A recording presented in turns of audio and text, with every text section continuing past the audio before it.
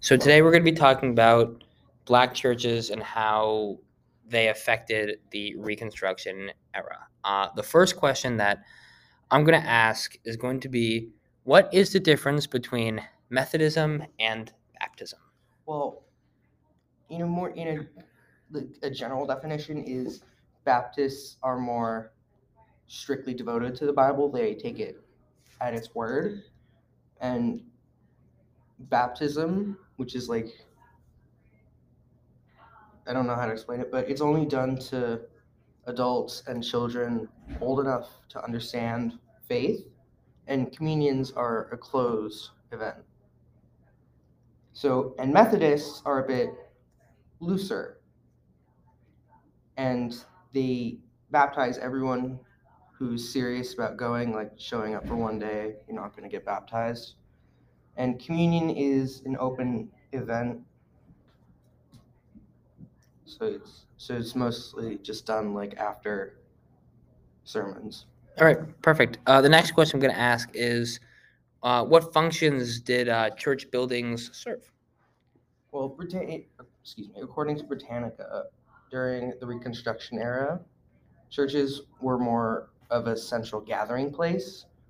So classes were hosted, so school gatherings, and also mass.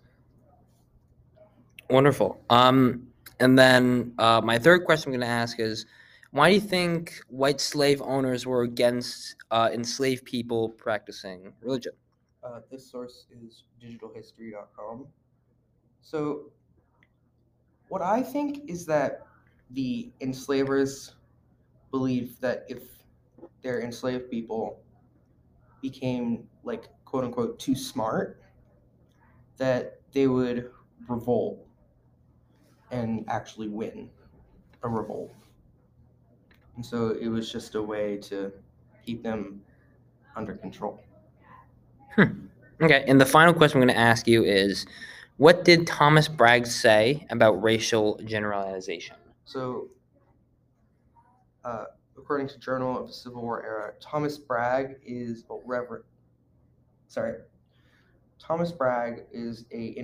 an influential minister, and Reverend George Freeman Bragg. What? Wait a minute. So that was my mistake. It's Reverend George Freeman Bragg, not Thomas Bragg. So he spoke about how some specifically white people, saw black people not as black people, but other white people. So they weren't acknowledging individuality and the difference of the races. He spoke about how he wanted black people to acknowledge the difference they had between white people and wear it with pride.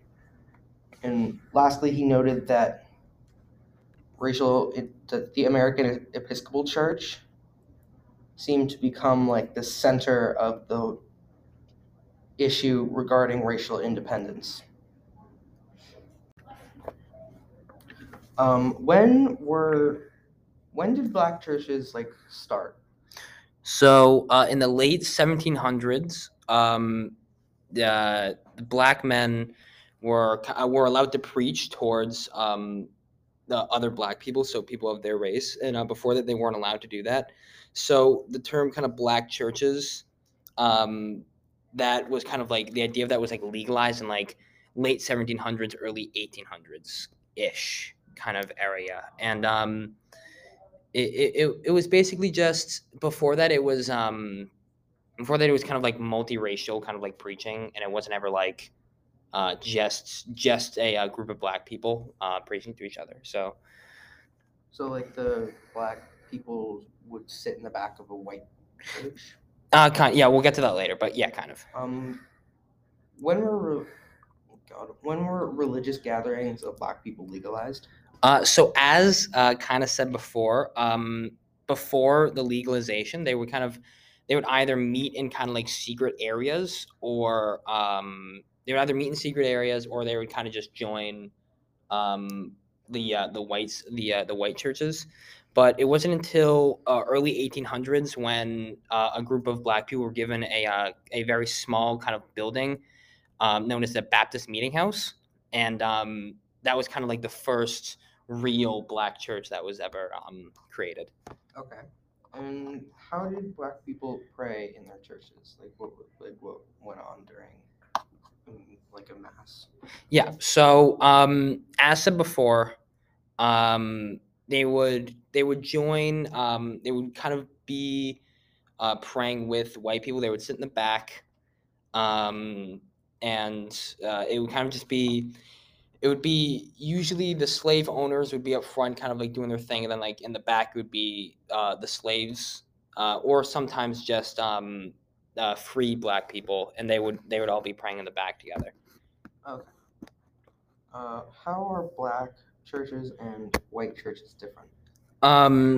So black churches, kind of, they're kind of different from other churches, but for example, like a white church would be kind of like just like for praying and just kind of like connecting with God. It would kind of be more like silent, like more spiritual.